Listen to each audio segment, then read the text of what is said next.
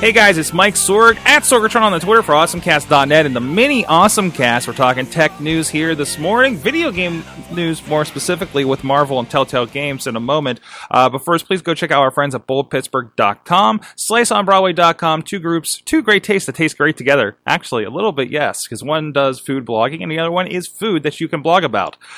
Supporters for a while there, so please go check both of them out. And let them know you heard about them on the AwesomeCast. So this morning, a video game story caught my eye in the tech news. Of course, according to The Verge, Telltale is going to be making Marvel games. Now, I am somebody who I've played a little bit of the Back to the Future games, and I have just recently gotten into the Walking Dead games, thanks to my brother picking me up both seasons for my birthday last month, which I'm thoroughly enjoying. On top of Riz over at InsertCoinToBegin.com won't stop telling me to try to pick up I think it's Wolf Amongst Us or something like that, that they did as well. They also have the Game of Thrones games. That seems redundant to say it that way, but anyways, this is exciting.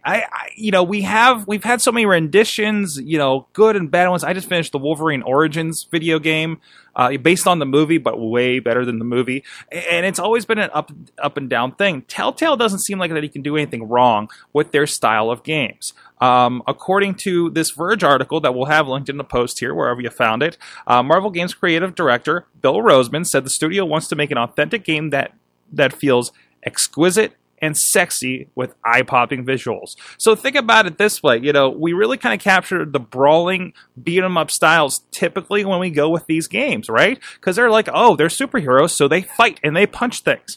But think about this, like how many times has it been more cerebral? Okay, I guess maybe not as many. But it's more the drama of the comics is why we read them if you are a Marvel fan.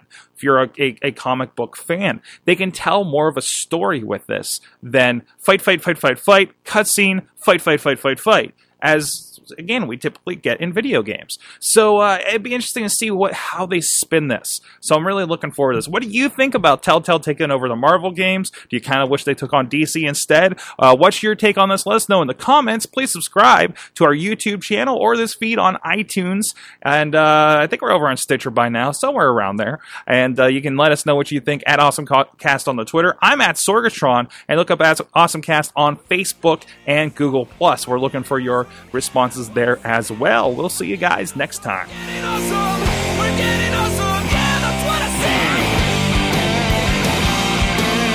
This show is a member of the Sorgatron Media Podcast Network. Find out more at sorgatronmedia.com.